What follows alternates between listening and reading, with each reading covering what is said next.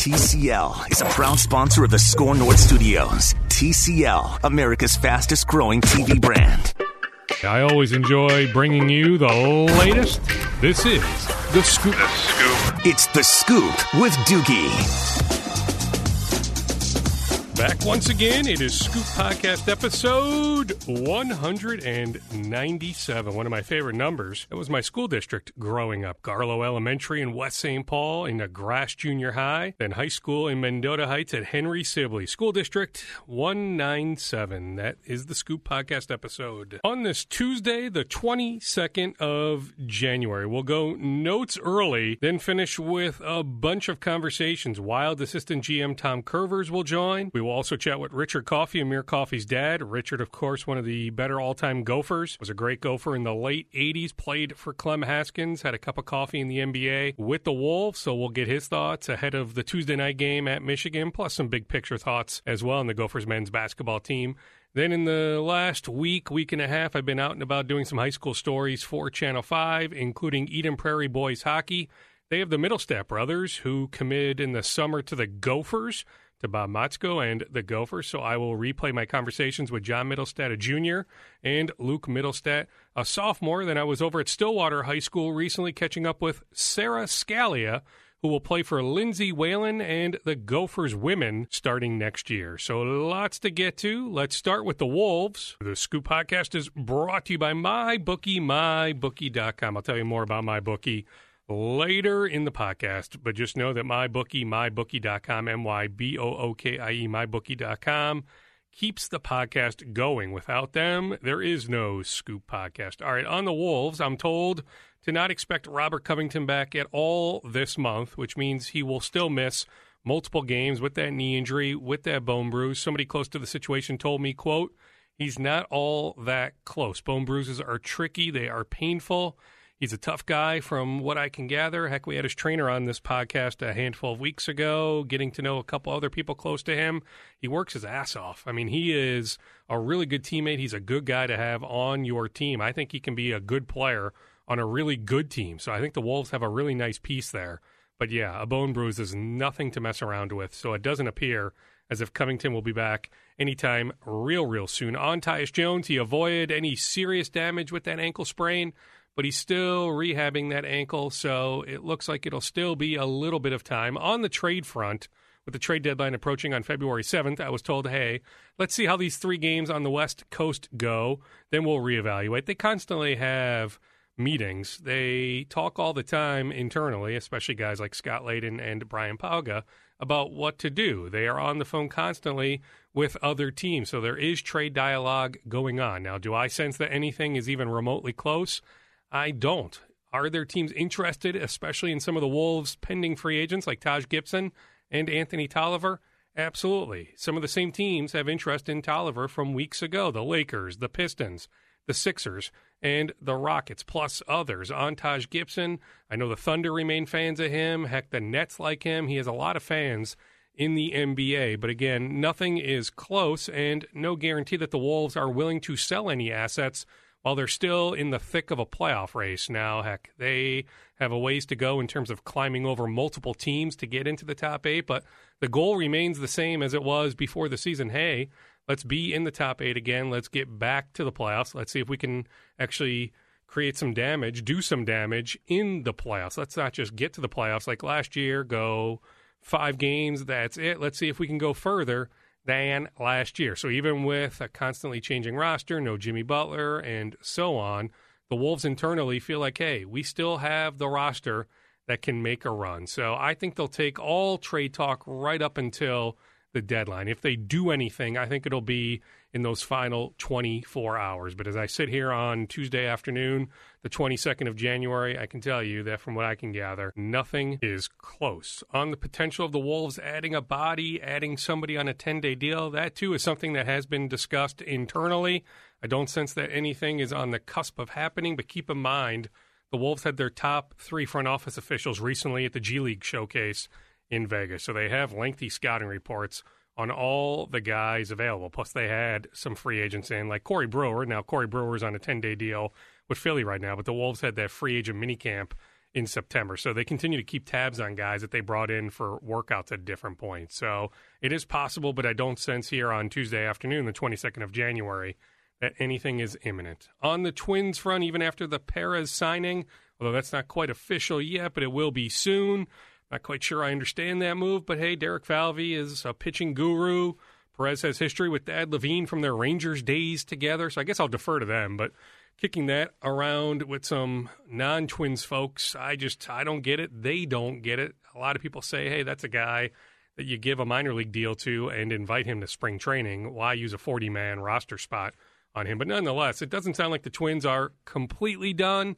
There's still so many free agents out there. It is nuts as we sit here on the 22nd of January that guys like Bryce Harper and Manny Machado are available. No, I don't sense the Twins are in on either of those guys, but with the pitchers still available, guys like Brad Brock, Bud Norris, the Twins are maintaining interest. So with so many free agents still available, I guess I would not be shocked if the Twins stumble into a guy or two. Certainly, they'll end up signing some guys to non-roster deals. So you will see some transactions from the Twins in the coming weeks before they head to Fort Myers. On the Vikings front, their scouts are busy down at the Senior Bowl. I'm told that Rick Dennison remains in the mix to coach the Vikings offensive line. It's also interesting to see how it shakes out with Clancy Barone, who's still under contract. I know that Mike Zimmer thinks the world of Barone. Would you shift Barone somewhere else? You have a tight ends coach now. Remember, Barone was coaching the tight ends before Tony Sperano's death. And with his offensive line coaching experience, he coached our guest from the last podcast, Ryan Harris, in Denver. So Clancy Barone has offensive line coaching experience. But if you bring in Dennison, what does that mean for Barone? I just know that Barone is still under contract. Darrell Hazel, the wide receivers coach, is not. But could Barone shift to wide receivers? It'll be interesting. I'm just saying it'll be interesting to see how it shakes out. There's still some maneuverability that will shake out when it comes to the Vikings coaching staff. All right, let's get into the conversations. Let's start with Amir Coffey's dad, Richard Coffey, one of the all-time great Gophers rebounders, was a part of some of those great Gophers teams in the late 80s under Clem Haskins. Let's catch up with friend Richard Coffey. All right, Richard, let's transfer what we were talking about off mic onto the mic. All right, tonight. Now, a lot of people will be listening to this after the fact, but we are recording before tip-off. Gophers at Michigan. You say you're excited for the game. I don't know, Richard. This game scares the you-know-what out of me. It's going to be a tough game. I mean, Michigan, they're playing well. They're one of the top teams in the nation, and they have proven that by their play this year. I'm excited for it because, you never know what happens. I'm sure too many people didn't expect us to go in and beat Wisconsin when we did, and that turned out to our favor. And I think the reason they play the games is you want to see which team comes out on top. Now, does Michigan have the advantage? For sure. We're playing at their place tonight, and they also Michigan just lost to Wisconsin, so I'm sure they're pretty upset about that. So they're gonna play hard, and our last 2 or 3 games haven't been the greatest. We beat Penn State by 1, lost to Illinois. We haven't performed very well, and now we're going into Michigan to play against the first-place team in the Big Ten. And I'm excited, but I know it's going to be a tough task as well. What is the secret sauce that John Beilein has? I mean, correct me if I'm wrong. Did Michigan offer Amir? Did you guys take a long, hard look at the Michigan Wolverines? I mean, it's not like we're talking two-star recruits, Richard, but it's not like the Michigan Wolverines roster is littered with a bunch of McDonald's All-Americans. Yet year in and year out, the last handful of years, they make some serious runs in March. I just think John Beilein is an excellent coach. Yeah, he's an excellent coach. Michigan did offer Amir. Amir got hurt his junior season, and when he was coming off his injury, Michigan got involved, and they really wanted to see him play his senior season, and they wanted Amir to hold off signing until April, so they can have a chance to see him. And Amir elected not to do that. But Beilein is one of the top coaches in the nation. You don't hear a lot, but he's how they develop the kids on their team. Is a reason that, they're always good, and you can see them improving as the season go along, and he's been that. He's been that for years. So it's no surprise that he has that team where they are in the Big Ten and nationally. All right, 4-3 for the Gophers through 7. Maybe it'll be 4-4 after this Michigan game. I mean, through this first just about half of the Big Ten schedule, I mean, overall, are you somewhat pleased with what you see? I mean, how would you characterize your thoughts through these first 7 or 8 Big Ten games? Hey, I'm pleased. I think I wish we had to win, but Illinois was it was their night. They hit everything they threw up, and they had several players to play good, and we play like crap, and that happens in basketball.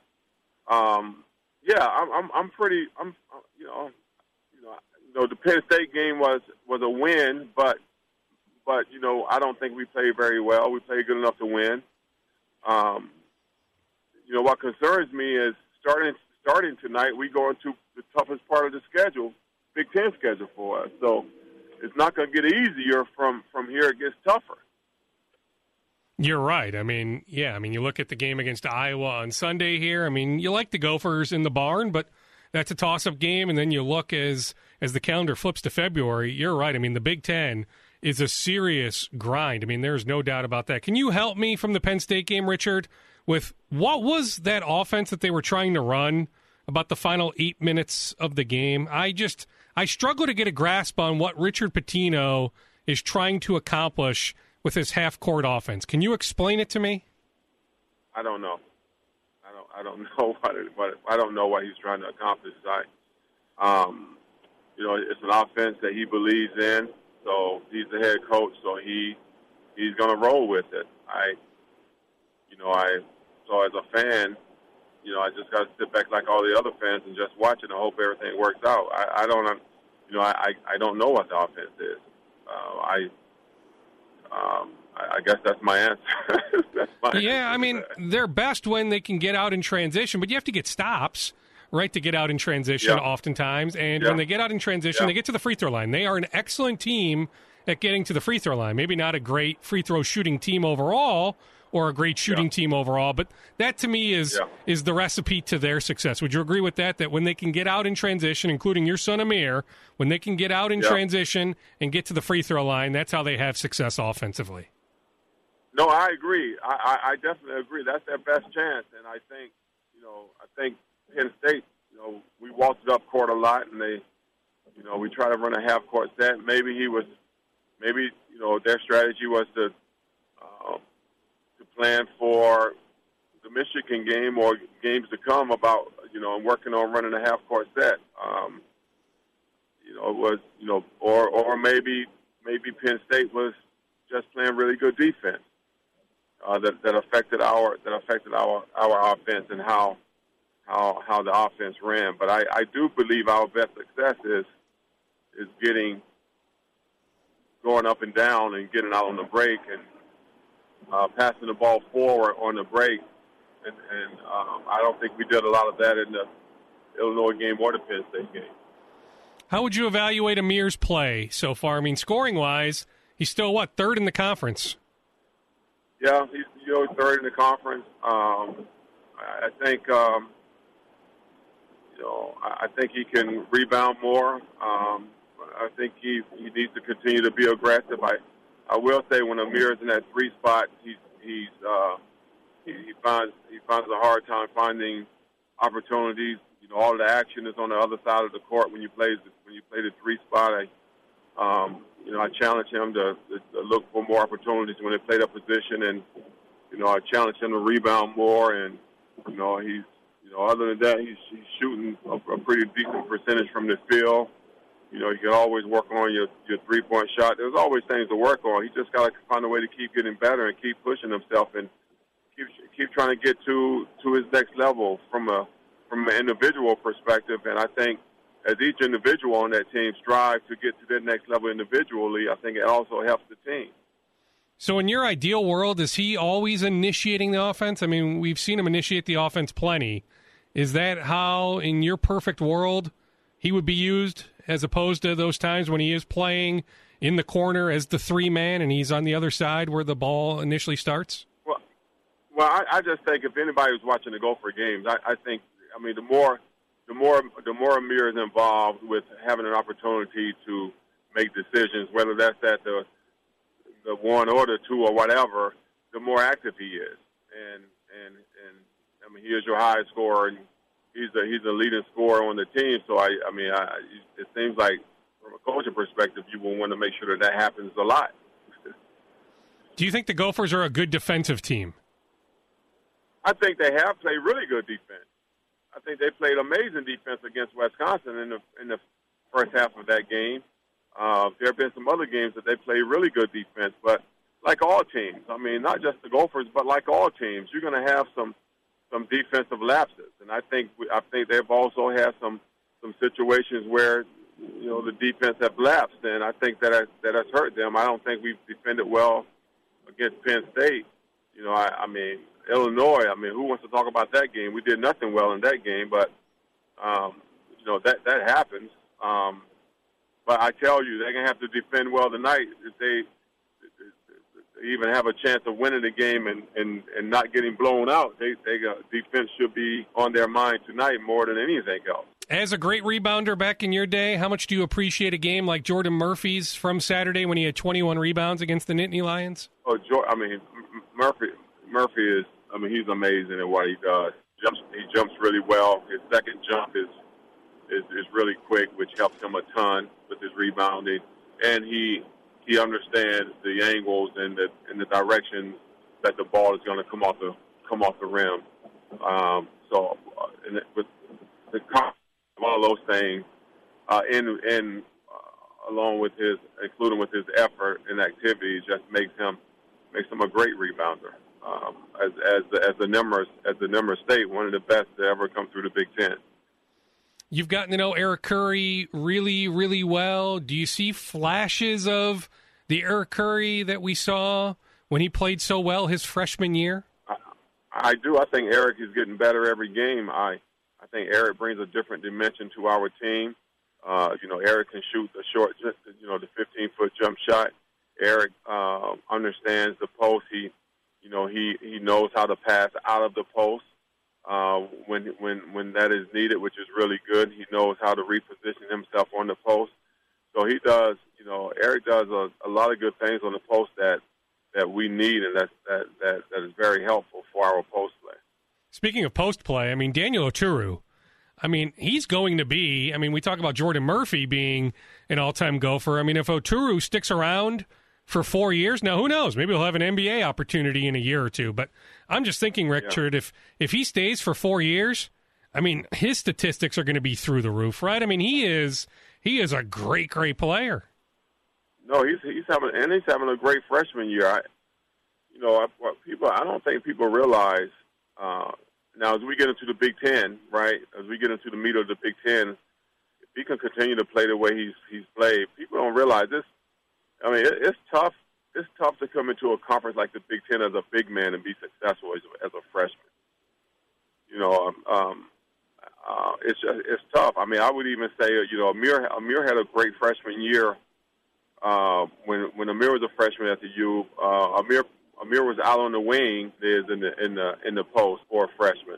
So what Daniel is doing as a freshman, playing in the post, is really phenomenal. Would you like to see? I'm trying to figure out what Brock Stahl's role is on this team.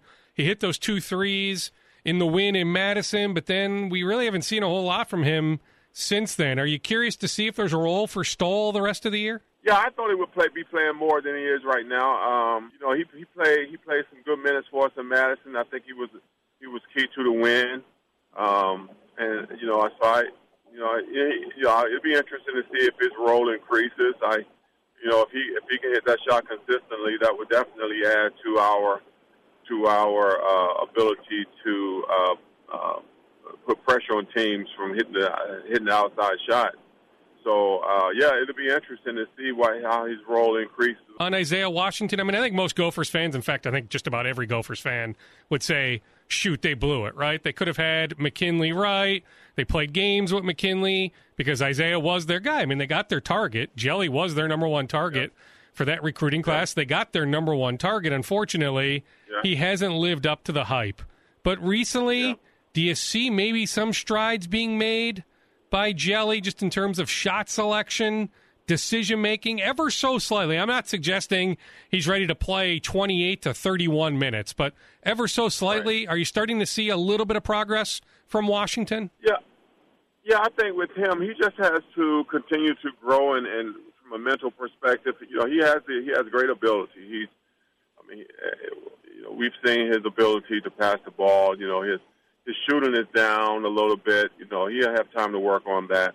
But he has to continue to grow mentally, where he understands what Coach Pitino is looking for from him, and he understands how to play to stay on the court.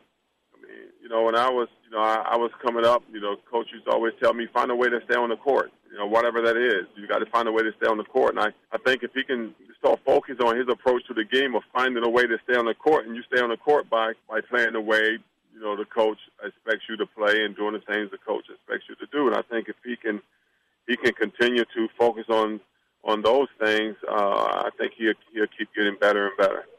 Speaking of your playing days, did I see a picture? Maybe it was on Twitter. Did you catch up recently with, and maybe you see these guys all the time, but I think I saw a picture. Was it you, Melvin Newbern, and Willie Burton? No, it was me, Randy Carter, and Willie Burton. Randy Carter. Okay, got it. Yeah. So not Melvin. I think Melvin's in town. We were all at the Penn State game for the alumni event, and I actually took that picture at halftime on the court at Wims Arena when they call all your names out and you go out and be recognized. And those two guys were actually standing in front of me. So, I've kept in contact with those two guys through our entire life here in Minnesota. So it was great seeing them. Randy and I live here, of course. Willie lives back in Michigan, flew in for the event. So it was good seeing him there and getting that picture. And by the way, I took that selfie, and I'm terrible at taking pictures, but I think I did a great job of taking that one. I think you did. Yeah, I'm glad you posted it for all of us to see. Who else do you keep in touch with from that team or from those teams? Oh, man. But I'm thinking about the 89-90 team in particular. Yeah. Melvin Newbern, Mario Green, Connell Lewis still lives in town. So a lot of us guys get together, and we used to get together and still play pickup basketball, but as we have gotten older, the pickup basketball stopped, and now some of us have taken up the game of golf. Me being one of those guys. Yeah, I would say, although, you know what? I mean, golf can be taxing unless you guys have the nice carts. Well, we always take a cart. You never walk a golf course. You know what? Your knees have taken a beating over the years, Richard. I think you've earned the right to take a cart as often as you want on the golf course. I think I have. All right, Richard, thank you for catching up, and let's gather soon, okay? Sounds good. Thank you. Former Gopher Richard Coffey, Amir Coffey's dad. I was over at Gophers Availability on Monday on campus, and I was catching up with Marcus Fuller, who does a nice job covering the Gophers for the Star Tribune. I think we both agree that if the Gophers get to 10 victories, and I do think there's a path to 10, that they can be safe on Selection Sunday, but it will be a slippery slope the next 5-ish weeks. It is a grind of a schedule the rest of the way. Maybe there's one layup or two, but to get to 6 more wins, it will take them playing really good basketball, which we've seen. I mean, Richard is right. I mean, they played a really good game at Wisconsin. They played really well at the barn against Nebraska. They have it in them, but can they do it on a consistent basis the rest of the year? If they can, great. Richard Pitino will, in all likelihood, have earned a 7th year. If not, the buyout is down to $2.7 million. You have some restless Gophers basketball backers. That's where it will get interesting. But I'm just telling you, my own personal feeling is there is a path to 10. If they finish 10-10 in the regular season in the Big Ten, that should be good enough on Selection Sunday. All right, let's shift the talk to the Wild. Tom Kurvers now joins us. Tom is a former star of Bloomington Jefferson High School, then went on to UMD. Heck, won a Hobie Baker Award at UMD as a UMD Bulldog. He then spent 11 seasons in the NHL with 7 different teams. He's worked in the front office for Arizona. He's worked in the front office for Tampa. And he's in his first year as the Wild's assistant general manager. Let's talk Wild now with Tom Kurvers. Tom, thanks for doing this. How about we just start with a state of the team? We're through, 49 games? Heck, you guys win the other night in Vegas. You go from 9th in the West to 3rd in the Central. I mean, the playoff standings fluctuate just about on a daily basis. But big picture-wise, do you like what you've seen so far through these first 49 games? Well, there's a veteran, established will to win here. And I've seen it the last 6 years, and now I've joined the team, and I see it closer. And it's not a perfect team, but there aren't any perfect teams in the NHL. We struggle at times, but we grab it and compete when it matters, and we keep our head above water. It'll be like that until game 82. I mean, is the inconsistency, is it just one of those deals where you want to rip your hair out, the hair that you have remaining? Because you guys can play so well at times. I think I saw the note against teams with 59 points or more since Christmas. You guys are 6-1. Then on the flip side, teams with 59 points or below, you're 2-5. And you think about the Detroit game, the Anaheim game, the Philadelphia game. You guys have struggled against some lesser opponents, but then against some really good opponents. Winnipeg here. I mentioned the Vegas win. It's hard to figure out on a nightly basis, what Wild team is going to show up.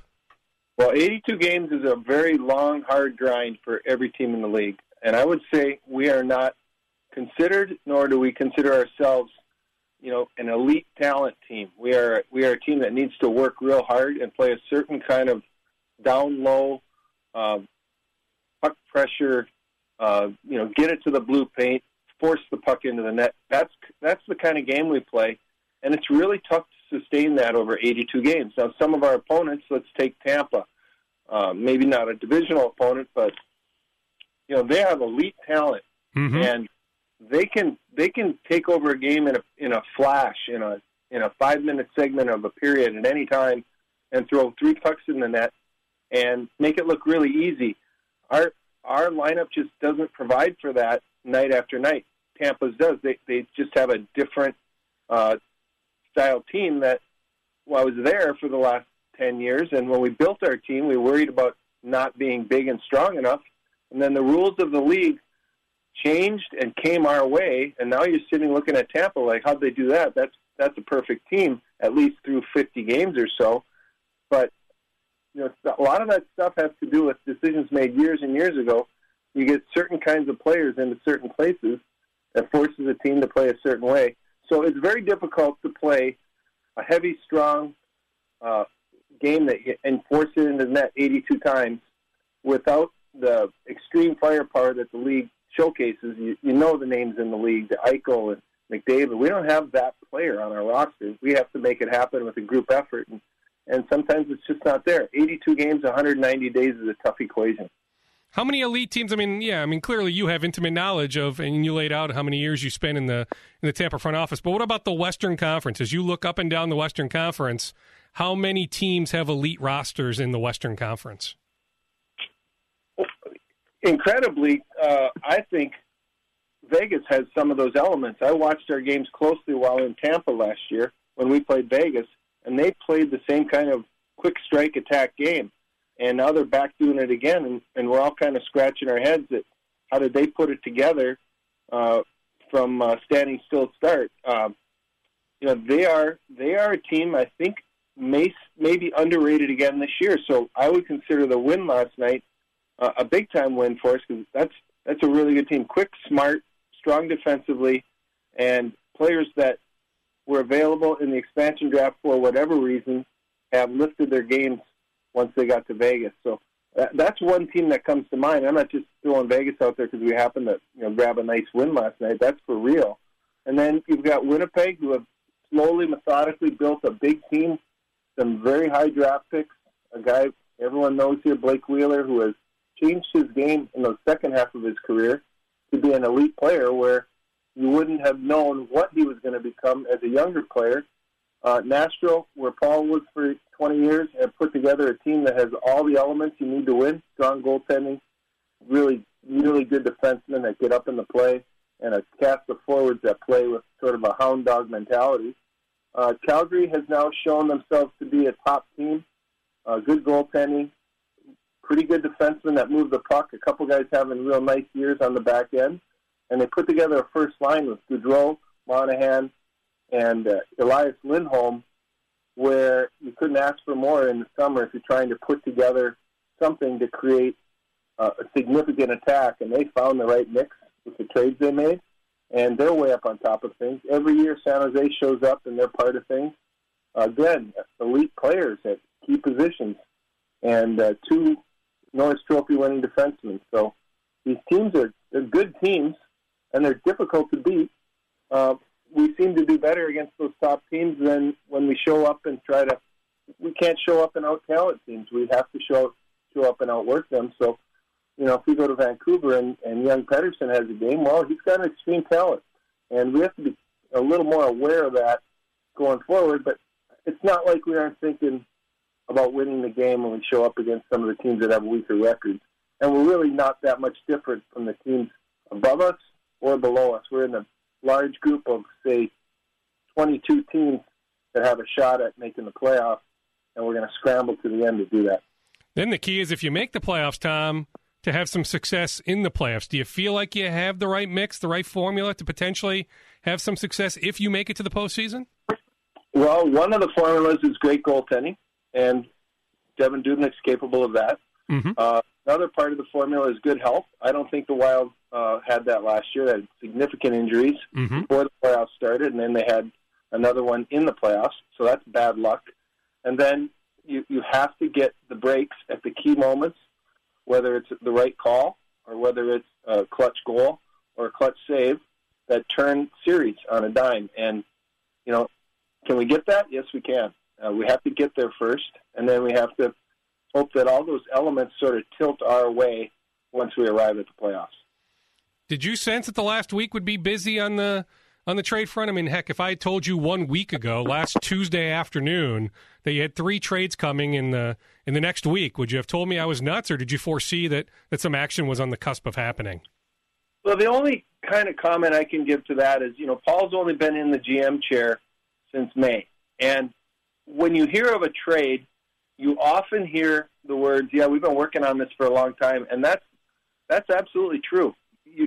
The general managers run the trade show, not the assistant GMs, not the coaches, not the media, not anybody else, just the general managers. It's a 31, soon to be 32-man card game. They are taking stock and inventory of other teams on a daily basis. Paul may call 3 or 4 GMs one day, might start down the path of something in September, and then it doesn't work out for money reasons, for injury reasons, for roster surprises, good or bad reasons, and then nothing happens. And then they pick up the phone 3 months later and say, we were talking about this a while back, and what are you thinking there? And there might be a fit at that time. So it takes a while to step into the chair, get into the game, find the trust, and find the conversations that lead you to what you're hoping for in a trade is a mutual deal. Like, to win a trade and just to think you always have to win a trade, and that's not what barter is. We're trying for something that can help us, and other teams are trying for something that can help them. And at the end of the day, it needs to be somewhat even, but that's not how it's looked upon or quote unquote graded. It's like the draft when a player is selected in the 3rd round. People are grading those draft picks, but we won't know what those players are like for 5 years. It's the same thing with a trade. Anybody can sit down and say they did or didn't like a trade we made last week, but you can't know for years ahead. And we're just trying to, push our team forward a little bit, and so are the teams they're making deals with. It just happened that a bunch of them, I think 3 of them came together this week, and, we're looking to fill, in Brad Hunt's case, we're looking to fill part of the hole left behind with Dumba's injury. Brad Hunt can really shoot the puck. We're not replacing Matt Dumba with Brad Hunt, 100%. But anybody that's seen Brad Hunt play knows he has a big-time NHL slap shot. All right, Tom, you say that the assistant general manager is not making the trade, which we get, but what is your involvement? Like, let's go to the Rask-Niederreiter trade. I mean, does Paul come to you and say, hey, Tom, I'm thinking about doing this. What do you think? What is that back and forth like? What is your role in these transactions? We depend on myself as well as our scouting staff, and keys on the pro staff. That's Andrew Burnett, Chris Kelleher, Richard Park, and Jack Ferreira is a part of our pro staff as well. We also talk to our amateur scouts who may have scouted Victor Rask. We talked to our European scout, Ricard Person, and get some background information on the player. We'll talk to the player's agent, confidentially to see if there's anything that we got to be aware of. We try to do our due diligence on this so it won't blow up right away. You want to give the team and the player and the whole new situation a chance to flourish without having something hidden, bite you right away. So you get as much info as possible. There are certain limits to that with tampering, and there's only so far you can go. But you can go around and guys create their bios and they have their reputations in the league, and you get a hold of that information. And we have a lot of conference calls. We have a lot of group texting. I'm part of that. I'm certainly not the most significant factor. I would say we depend on our expertise from our staff and our scouting, and then we get that start, and then we have the analytics department, and they throw a layer on there of a critique that may or may not bend it one way or another, and we try to make a decision, try to get a consensus in our group. Now, decision maker is Paul, and in a couple of these cases, there's some familiarity. Guys that have played for Paul that he knows better than maybe some other guys. So, and that always happens with a general manager in the league. So, we put it together best we can, and a lot of elements and a lot of time is put into it. On Rask, on Aberg, incredibly small sample size, but do you like what you've seen so far of those guys in Wild uniforms? When I saw Aberg this year early, and then he went on waivers, I'd seen him play a couple games for Anaheim, and he has that talent that we were talking about at the start of this, where the game it looks easy for him when he's at his best. He can do things. He can skate full speed. He's got a level of speed that helps our attack, and he can be somewhat elusive, and he can be dangerous without doing a whole lot. He doesn't have to deke a guy completely. He can just move his shoulders a little bit and kind of open up the ice at full speed. It's hard to be elusive at full speed. A lot of guys want to dipsy-do, and in the NHL now, you have to go full throttle, otherwise the back-checking will catch you. He has that ability. He has not been able to establish a foothold on a position in a scoring role yet. We think we provide the opportunity for him to do that, and he's a highly drafted player, and he has that kind of talent. With Victor Rask, he's established that he can play in the league, and things didn't go well for him the last year and a half or so. So it's our job to help him along. He fills a role at center ice where we are moving guys in and out. He's a centerman, and we think he's a good addition, a good responsible player, and really can help us. And since he's been here, he's played good hockey. So we're looking at both those guys like we are a good opportunity for them, and they allow us a chance to maybe take a step further with this main core of players. I get it, Tom, that lines fluctuate, but do you like those two playing with Zach Parise? It looked real good the other night at home. And then Zach really had a heck of a finish to our game last night, and Zach does that quite consistently well. So you don't mess with a winning lineup too often. There can be criticism of a player during a game in a win, and yet sometimes that player, maybe made a glaring error, or maybe didn't look as proficient as he should. But you just can't mess with a winning lineup. It's too hard to win. You don't want to change things after a win. So I just give him a good mark, go to the next game. If it wasn't as good as it needed to be, you try to give them a little push to lift their game again next time they're on the ice. Are you guys a decent bet, Tom, to maybe still be active here as we approach, the February 25th deadline? There'll be plenty of conversations between now and the 25th, and we'll try to make things better without stepping on our toes. We have a team that's in a playoff hunt. Tonight we're in a top 3 position. Certainly it'll be a tough chase for 30 games, and if we can find a way to help ourselves along, we will.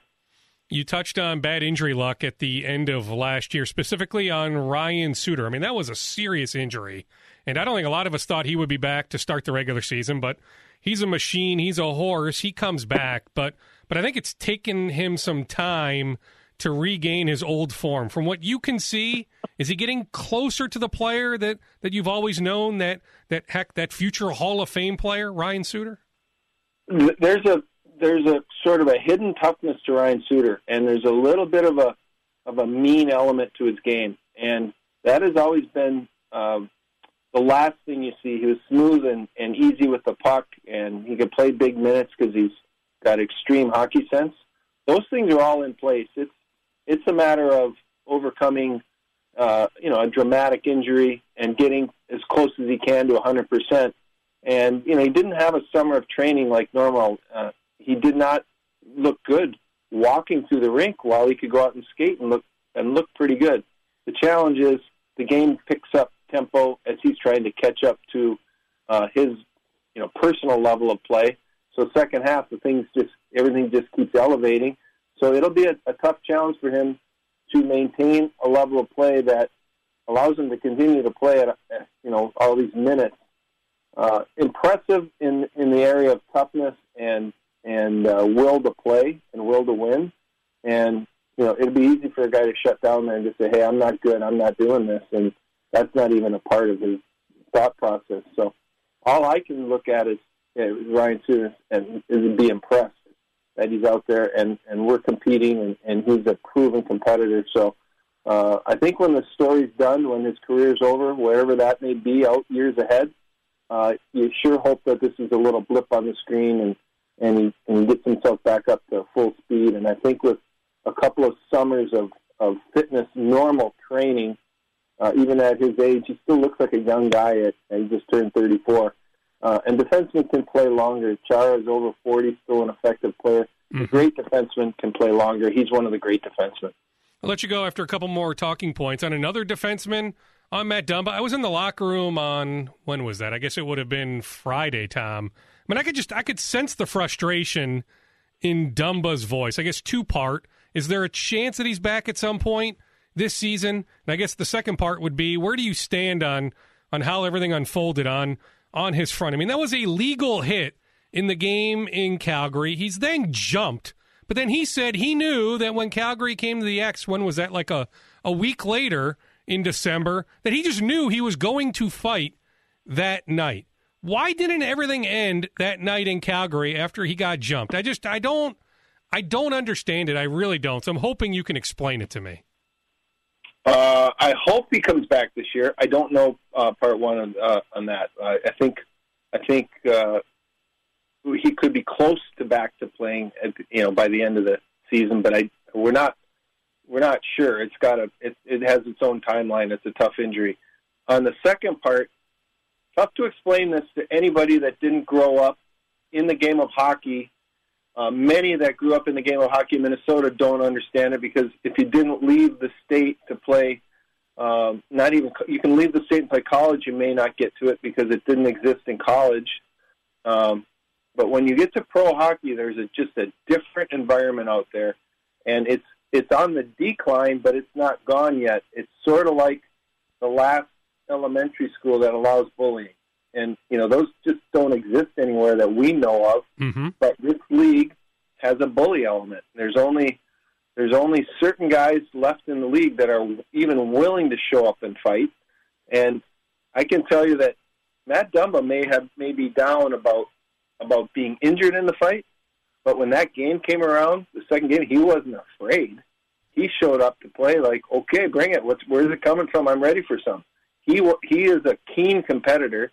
So as tough as it is on this end, I remember I was in San Antonio with our farm team, and I was watching. I go, the guy who's most excited is Dumba, because there's going to be action tonight, and he's built for this foreign concept of hockey justice. There is no hockey justice. You can get a penalty for cross-checking a guy in the head, and you can get an equal penalty for tapping his stick out of his hand. Those are not equal. The equal punishment or equal infractions to get the same penalty, but that's our game, and it still exists. It hasn't been taken out of the game. Therefore, you have to deal with it. You have to have a team that's capable of dealing with it, and you're not going to explain it to soccer moms. You're not going to explain it to basketball players or football players or baseball players that make it to the ultimate level, because it only exists in hockey anymore. And I don't even know if I've explained it to you, but it's still there, and it hasn't been eradicated. Therefore, it exists. I'm not going to say it's why people go to the games, but our games are exciting when things get emotional and tense. And once in a while, this stuff, peeks out the side, and it still shows up. And there is bullying in hockey; it just simply does exist. Yeah, I don't get it, and I appreciate the response, Tom. It was an incredibly fair response. From my standpoint, and maybe it's because I am more a basketball guy, baseball guy, football guy, but to me, it should have been left there in Calgary. And I get it. I mean, if Dumba doesn't get hurt, everything I guess is okay, and heck, the fans were on their feet, right? I mean, that was an exciting first period that night against Calgary. It's so unfortunate because he was having such a great year, right? An all-star-esque year. He was one of those guys that it looked like his game was going to another level. Such a good player. So from my standpoint, I feel so bad for him. And then talking to him in the locker room on Friday, I'm just telling you, I could sense the real frustration in his voice. I think that sadness that he can't play. He loves to play hockey. He loves it. He pushes our heartbeat of our team, so we do miss him in more than just power play production and good defense. We miss what he shows up to the rink with the excitement to play the game every night. These last 33 games, I guess it would be 33 games in the regular season. Do you have a sense? Do you have a feel, Tom, for a player or two, or who knows, maybe it's 3 or 4 of guys that might take their game to another level and hopefully lead you guys to the playoffs? Well, we have to depend on the guys that are in place. We have a couple of guys that have taken this team there year after year, in the last 6 years, and we have to count on them because they're getting the prime ice time. And when you get an effort like Zach Parise last night, and you get an effort that Mikko Koivu and the players on the ice, Spurge and Suter, when he got out of the box off a 5-on-3 and 5-on blocking shots, and they played like they want this bad. And so I go back to those guys. They've been there. They've been bringing this team to the playoffs every year. There hasn't been as much playoff success as anyone wants, and the first step is getting there. And they showed again last night when people start to doubt these guys, they show up and play a game where you have to check that back in and say, okay, I think they can. And here we are. We're fighting for it again, and nothing's perfect, and we're very level with a bunch of teams we're fighting for a playoff spot with. And we have a built-in desire and built-in veteran will to win. I referenced that before, but that was the term brought up by Tim Army, our farm team. He says there's just something there, and it shows up enough that it keeps this team afloat. I'll leave you after this. What's your balancing act like right now from a professional scouting point of view and an amateur scouting point of view? I mean, are you doing both? Are you doing a good amount of work for the draft, and are you also doing a good amount of pro scouting as we head into that trade deadline? My duties are more split as general manager of Iowa. And so I talk with Tim Army, daily, and then I travel probably every other week to be part of their weekend of games. And then I do some pro scouting, but really you have to be all in on the amateur scouting. You have to commit your lifestyle to amateur scouting to have a trustable point of view, because you have to see players more than once. You can't just float in, check out a player, and make a decision and move on. You have to dig deep on these young players. And then the pro scouting, again, you got to be full throttle on pro scouting. We depend on our pro scouts to be our expertise. I just talk to them a lot, and I was one of those guys for 20 years. I did that work. It's honorable work. It's a good fraternity of guys. I did 3 years on the amateur side when I was in Phoenix. That's extra hard work and an extra deep discovery you need to make on young players that you're unfamiliar with. So they're all part of it. They're all equal parts of it. I spend most of my time dealing with Paul and the Wild and Tim Army and the Iowa Wild, and then we have good people in place taking care of our scouting on the 2 scouting fronts. Tom, I greatly appreciate the background. Thank you so much, and if we can, let's do this again sometime in February. My pleasure, Doogie. That was fun. I always love talking to hockey guys. Love to establish a relationship with Tom Kurvers, Wild Assistant General Manager.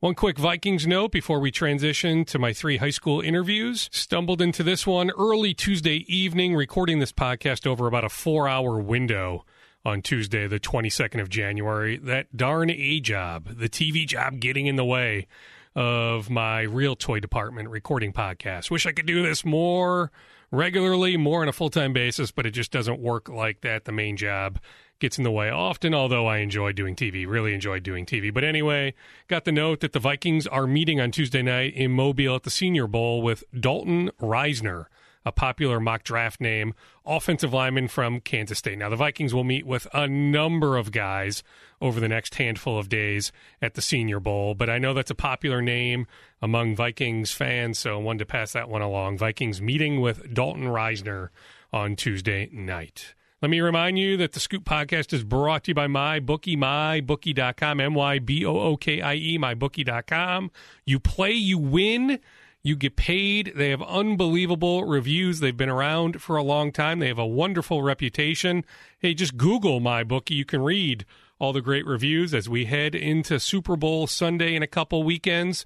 If you're thinking about, hey, I have a strong opinion on the Rams or on the Patriots or on any number of prop bets, think about using MyBookie, MyBookie.com. And if you use the promo code SCOOP, when you sign up, you get all sorts of benefits thrown your way. They are great, and they keep the podcast going.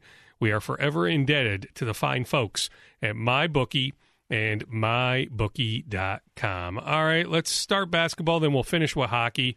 For no particular reason, it just so happens I have the basketball interview queued up here. It's with Sarah Scalia, Stillwater High School senior guard, recently scored her 2,000th career point.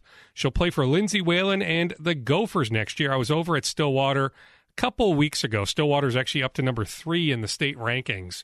They only have a couple losses this year. So when I talked to her, they were like 9-2, something like that. They've won 3 games since then, but it still works. It'll still play. So here's my interview with future Gopher Sarah Scalia. Sarah, let's just start with the team. Coach told me you guys are 9-2. The 2 losses to 2 really good teams, Hopkins and Wayzata.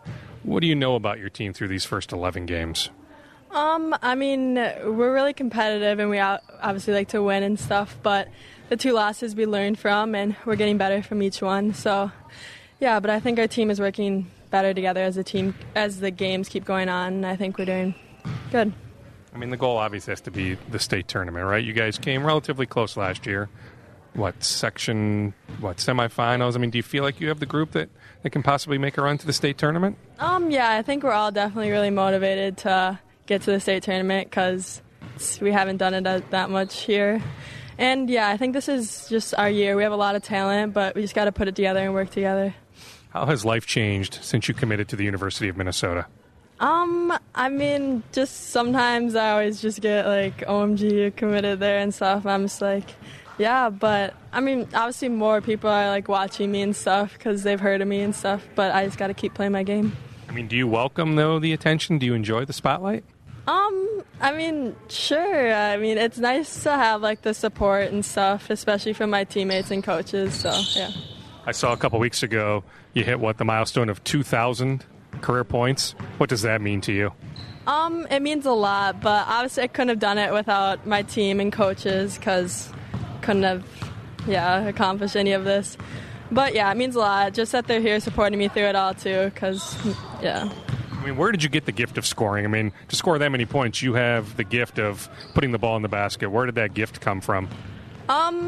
I mean, I've always been in the gym, like, every day since I was little and just keep working on my game and different aspects of it. And my dad obviously helped a lot with that, just on what I should do, keep working on to get better and stuff. And yeah. Is there a shot that you won't take? I mean, if you're in the gym and you get the ball, I mean, the idea is you're going to make that shot, right? Yeah, I mean, I know coming into, like, these conference games and stuff, obviously teams are going to be playing really tight on me, so I have to be able to make a lot of hard shots, and if that means deep shots too, then I got to take it. So I practice those and practice a lot too. Where do you need to improve as we head into, next thing you know, you'll be on campus and hopefully you can play as a true freshman? Yeah, I think one of the biggest things I need to improve on is just talking to my teammates and communicating on where they should be and stuff, and just keep leading the team and working together. What do you see so far from Lindsay Whalen's team? I mean, they're off to a phenomenal start. Didn't go so well the other day in Ann Arbor, but still, nonetheless, off to a phenomenal start. What sticks out to you as you watch them play? Yeah, I mean, I've been to a couple games and stuff, and it's just, like, kind of surreal just knowing that I'm going to play there next year. And, yeah, I mean, I love the way they play, too, really fast and up-tempo, and they're a really good team, and they've been showing that through the start of the season. Do you have position flexibility? I mean, do you play both guard positions? Yeah, shooting guard or point guard, I play either, so. Yeah. I mean, is there one that you prefer over the other? Not really. I mean, I'll take the ball down the court. Like, I'm comfortable doing either one. And your sister's on the team? Did I hear that right from Coach? Yeah. What's it like playing with your sister? I mean, yeah, it's like obviously something special because, you know, not many people are able to play with, like, their younger sister and stuff. And I don't know, like, we just know each other really well. And, yeah, I know she looks up to me and stuff, too, so, yeah. And, I mean, you know that she's looking up to you. I mean, how much do you value that?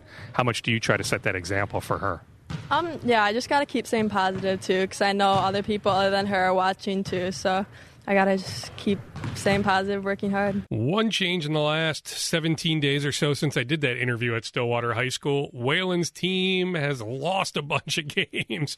They were riding high. They only had the one loss when I talked to Sarah. Now, since then, it's been one loss after another. It is not a good run for Whalen's bunch. All right, let's transition to the Middlestat brothers. John is a junior forward. Luke is a sophomore defenseman. They are the younger brothers of Buffalo Sabre Casey Middlestat, former Mr. Hockey winner at Eden Prairie High School, former Golden Gopher. John and Luke committed to Bob Motzko and the Gophers in the summer. I was over at Eden Prairie's practice last week. Here are my conversations with John Middlestat and Luke Middlestat. We will start with Junior John. You know, I'll start there. Speaking of dad, Coach was just telling me that you guys have a nickname for your dad. Is it D3? Oh, yeah, we call him D3 because he went, he's the only one who played Division I sports in my family, so we all kind of joke about it, and it's kind of funny. It's all fun and games. So. Yeah, oh, yeah. I mean, he was a great athlete, I was told, at St. Olaf. But, yeah, I mean, when considering the Middlestat boys, I mean, all you guys, you know, either are D1 or will be D1. Yeah, it's funny. I mean, he loves it, too, so. I mean, just it's unbelievable, though, isn't it, when you think about, you know, Casey's success and now you and Luke committing to the Gophers? I mean, what a hockey family. Yeah, it's been awesome. I think it's all because of my parents, and they've invested in a sport court, and that's where it all came down. That's, like, where it all happened right there, so. Tell us more about that. So a sport court at your house?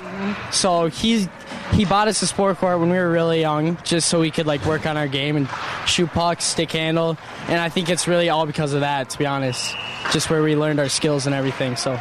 So at what age? So like right, like off to the side of the garage outside a sport court, and that's where you guys kind of worked on your skills? Yeah, in the backyard, he made a sport court, and then, yeah, basically that. I don't know. I mean, at a really young age? I mean, we talking 5, 6? Like 4 or 5, so, yeah. So, I mean, I guess in some ways your success at this point, now that you're a junior in high school, maybe isn't all that shocking? I don't know. It's pretty crazy to think, to be honest. I mean, the years have gone by so fast. I can't believe I'm already a junior. How's the year going so far for you? Oh, it's going great. You know, our team's a lot better than we were last year. We sort of bounced back a lot, and we got a lot more seniors this year, which makes a big difference too. So 9-4-2 through the first 15 games, but I mean, it's been a loaded schedule. Yeah, it's been a very loaded schedule. We've definitely had some losses that I think we could have won, and we've had some ties that I thought we could have won too. And yeah, I think our record's pretty good, knowing our record, like knowing the teams we play. So I saw that you're one of the captains. How much pride do you take in being one of the captains? It's an important role, and I know I got to do whatever I can for my team and be a good leader for everyone, like the younger players and even for some of the older players too. How much do you lean on older brother Casey for advice?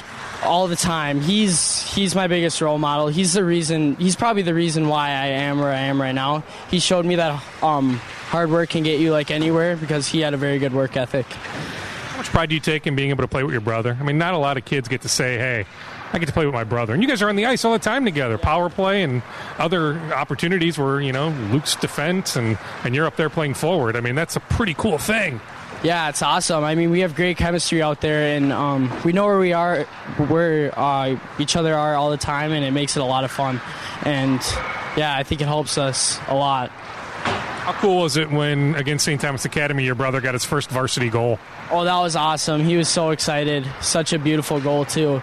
And many more to come, that's for sure. I mean, was that just the talk of the house that night and into the next day? Yeah, for sure. He couldn't stop bragging about it, so, yeah. What is it like at home? I mean, do you guys just constantly compete? Yeah, it's constantly a competition about anything, you name it. And so, yeah, I mean, yeah, it's a lot of fun. And we just chirp each other all the time, too, so. Even girls? I wouldn't say girls, actually. That's the only thing. So not everything? No, not everything, I guess, but almost everything. Where's Luke grown as a player? I mean, this is his first varsity year. Now, granted, you guys play in the Elite League. He's seen great competition. Yeah. But nonetheless, this is his first varsity year. How is he handling things? Oh, he's doing unbelievable. I mean, I never thought he would be this amazing. Like, he's been one of our top players, and he's playing beyond his years right now. So, yeah. How about your game? I mean, how has your game evolved over the last handful of months and over the last year? I think it's gotten a lot better. I've focused on getting stronger, and I've faced a lot of adversity too. So I've been trying to overcome that adversity too, and just become a better player. Adversity? What kind of adversity? Well, I mean, it's not always the easiest being like Casey's brother, but although he's taught me a lot, and that he's the reason where I am right now. So. I mean, when you're going into visiting arenas, though, are you constantly hearing that you're Casey's younger brother and the fans give you a lot of grief for that? I mean, it's not necessarily a bad thing. It's just taught me to be like a better player and to go through it in a positive way rather than being jealous. You don't want to be jealous, that's for sure. You want to be proud of him all the time. I suppose, the spotlight is always on you, right? Yeah. Whether right or wrong because of your last name, but that means you have that much more to live up to and, represent in the right way. Oh, yeah, for sure. Yeah, I agree. Okay, and then how about just the rest of the way here? I mean, do you feel like that this team has some of the characteristics that it'll take to be playing in March at the XL Energy Center? Oh, no doubt. We got the team this year. We got everyone close together. And, I think we got everything. We got all it takes, so I think we're ready. Maybe after this, has life changed at all since you committed to the Gophers? No, it's pretty much been the same. Not much has changed. Just like, I don't know. There's not much I could say about that one, but. I mean, do you look at the Gophers as a legacy school because of Casey's success in his 1 year there? Yeah, I mean, I've always wanted to play there my whole life. I've been going to games ever since I was 3 years old, listening to the band and meeting Goldie the Gopher, so. Yeah. Kids love Goldie the Gopher. There is no denying that. I can tell you that my boys, Drew and Keaton, think the world of Goldie. They don't care if You Name the Gopher is out there, Tyler Sheehy, and so on. If they could only meet one person at Mariucci Arena, it absolutely would be Goldie the Gopher. All right, here's my conversation with John's younger brother, also a future Gopher, Eden Prairie sophomore defenseman, the youngest of the Middlestat brothers. It is Luke Middlestat. Luke, just how is year number one? I mean, this is your first year of playing varsity, right? You were playing Bantams last year at this time. What's this first year on varsity like so far? It's been a lot of fun for me. Everyone's treating me pretty well as a rookie. I mean, some stuff that you have to do as a rookie, but I mean, I'm still having a lot of fun with it, and I love being here. What is some of those things that you have to do as a rookie? Just some initiation. I had to sing on the bus in front of everyone, pay for dinner. That's pretty much it so far. I think there's some more coming, though. I'm not sure of it. What's the competition level like? I mean, when you raise up to the varsity level from where you were last year, is it night and day? Yeah, it pretty much is. I played in a league before it that was a bit tougher, so I kind of got used to the competition before it. And, well, like I said, it's pretty competitive every night, and everyone just wants to win in this league, so it's a lot of fun. I suppose it is nonstop for you. Was that one of those elite leagues that you played in? Yeah, we played 2 to 3 games every weekend, so it was nonstop from end of August to end of October. I still had a lot of fun with it, but it was nonstop. What's it like playing with your brother? It's a lot of fun. I mean, I love playing with him. He's really good. I mean, he just knows how to make plays. It's a lot of fun. I mean, how often are you guys on the ice together? You playing defense. He's one of the forwards on the ice. I mean, do you just marvel watching him when you're out there with him? Yeah, he's crazy. I mean, he's literally the fastest kid on every team we've played against so far.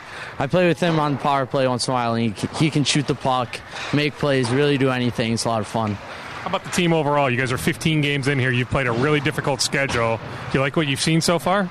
Yeah, I think we've done pretty good. we had a few tough losses so far, but we beat some pretty good teams so far, and I like what I see so far. So. And the schedule's about to ramp up, right? You still have Minnetonka twice, and you have Edina twice. Yeah, we play them on Thursday, and then we also play Wayzata twice, and they have a good team this year, so it's just getting tougher. Take us through the backstory of how you ended up playing defense when John plays forward, when Casey plays forward. So in squirts, I was playing forward, and I was kind of more of a defensive forward, and I didn't score that many goals, and the coach was like, I'm going to throw you out at D, and then I guess I stuck. I loved playing it, and I guess I was pretty good at it, so they just kept me there. So, I mean, you're not changing, but at this point, varsity and Gopher commit and all that, you're strictly a defenseman. Yeah, I guess so. I mean, I love playing forward, but defense, I guess, is my position. How has life changed since you committed to the Gophers? Not much has changed, actually. I just keep going to work and doing everything I want, improve and get to the next level. Some schools still recruiting you even? Not too much. I just keep in contact with the U, and that's pretty much all. You like what you see so far from Coach Motzko's team? Yeah, I love the way he thinks the game. He's a great hockey mind, knows what he's talking about. I love the way he coaches. How much do you lean on Casey for advice? I lean on him a lot. I mean, he knows what he's doing, so if I ever need anything, he's the first person I talk to. I mean, does he find a way to watch even some of the Eden Prairie games and give you some feedback? Yeah, he's been talking to the Buffalo players. We actually sent them some EP stuff, and they got a picture of it. It was pretty cool. I mean, how cool is that? I mean, not many people in your position have access to a locker room to a player like Casey. Yeah, it's really cool. I mean, he's been a huge inspiration for me, and I don't know what I'd do without him. So, as you evolve as a player, where can you get better? I think definitely my shot and strength is my biggest weakness right now. I'm just trying to improve my shot every day, and then strength, I think, will come along with it. Are you still even growing? I mean, heck, you're only in 10th grade. Are you still growing? Will you grow another couple inches? I hope I'm still growing. I'm only 5'10 and a half, 5'11", so I hope I still get bigger, but I don't know. What's it like at home? I mean, do you and John just constantly compete in everything? Yeah, whatever it is, NHL 19 on the Xbox or whatever, we're still competing and yelling at each other. I mean, do you know, though, deep down, how cool it is to be able to play with your brother, as competitive as you guys are? You know, I mean, can you just realize how cool it is to be able to play with an older sibling? I think I take it for granted once in a while, because playing Bantams last year, I actually missed him pretty much. And then this year's been so much fun playing with him in the fall and then being able to play with him in the winter. Eden Prairie's team motto this year is Together We Will. They wear these jerseys, these practice jerseys that say Together We Will, with the date March 7th, 2019, which would be, quarterfinal Thursday of the state tournament. They have one heck of a section to get through, but Eden Prairie has talent to definitely make it to the XL Energy Center, and who knows, maybe come, March 9th, Saturday, March 9th, maybe they hoist a state championship trophy. Thank you to the Middlestad brothers for joining the podcast. Also, thank you to Sarah Scalia, Richard Coffey, and Wild Assistant GM Tom Kurvers. I mixed in a couple notes there, so hopefully you got some notes out of this as well. Always appreciate you listening. That does it for Scoop Podcast episode 197. Your dog is more than just your bestie with the cutest face ever. Get to know them on a genetic level with Embark Vet. Developed by veterinarians and PhDs, Embark screens for more than 215 genetic health risks across more than 350 breeds. It's top-notch science for your top-notch pup. Go to EmbarkVet.com and use promo code DNA, that's DNA, to get $60 off an Embark Breed and Health Kit or Purebred Kit with free shipping. That's promo code DNA to save today. Anticipation is building. The holidays are just around the corner, and at the Home Depot, we can't wait. With Black Friday savings all through November, you can count down to Christmas early with a Santa Countdown Inflatable Special Buy, only $69.98. Or anticipate when friends and family come to visit with an entrance full of LED lights that will welcome them and the holidays with open arms. Get the holiday magic started early. The Home Depot, how doers get more done.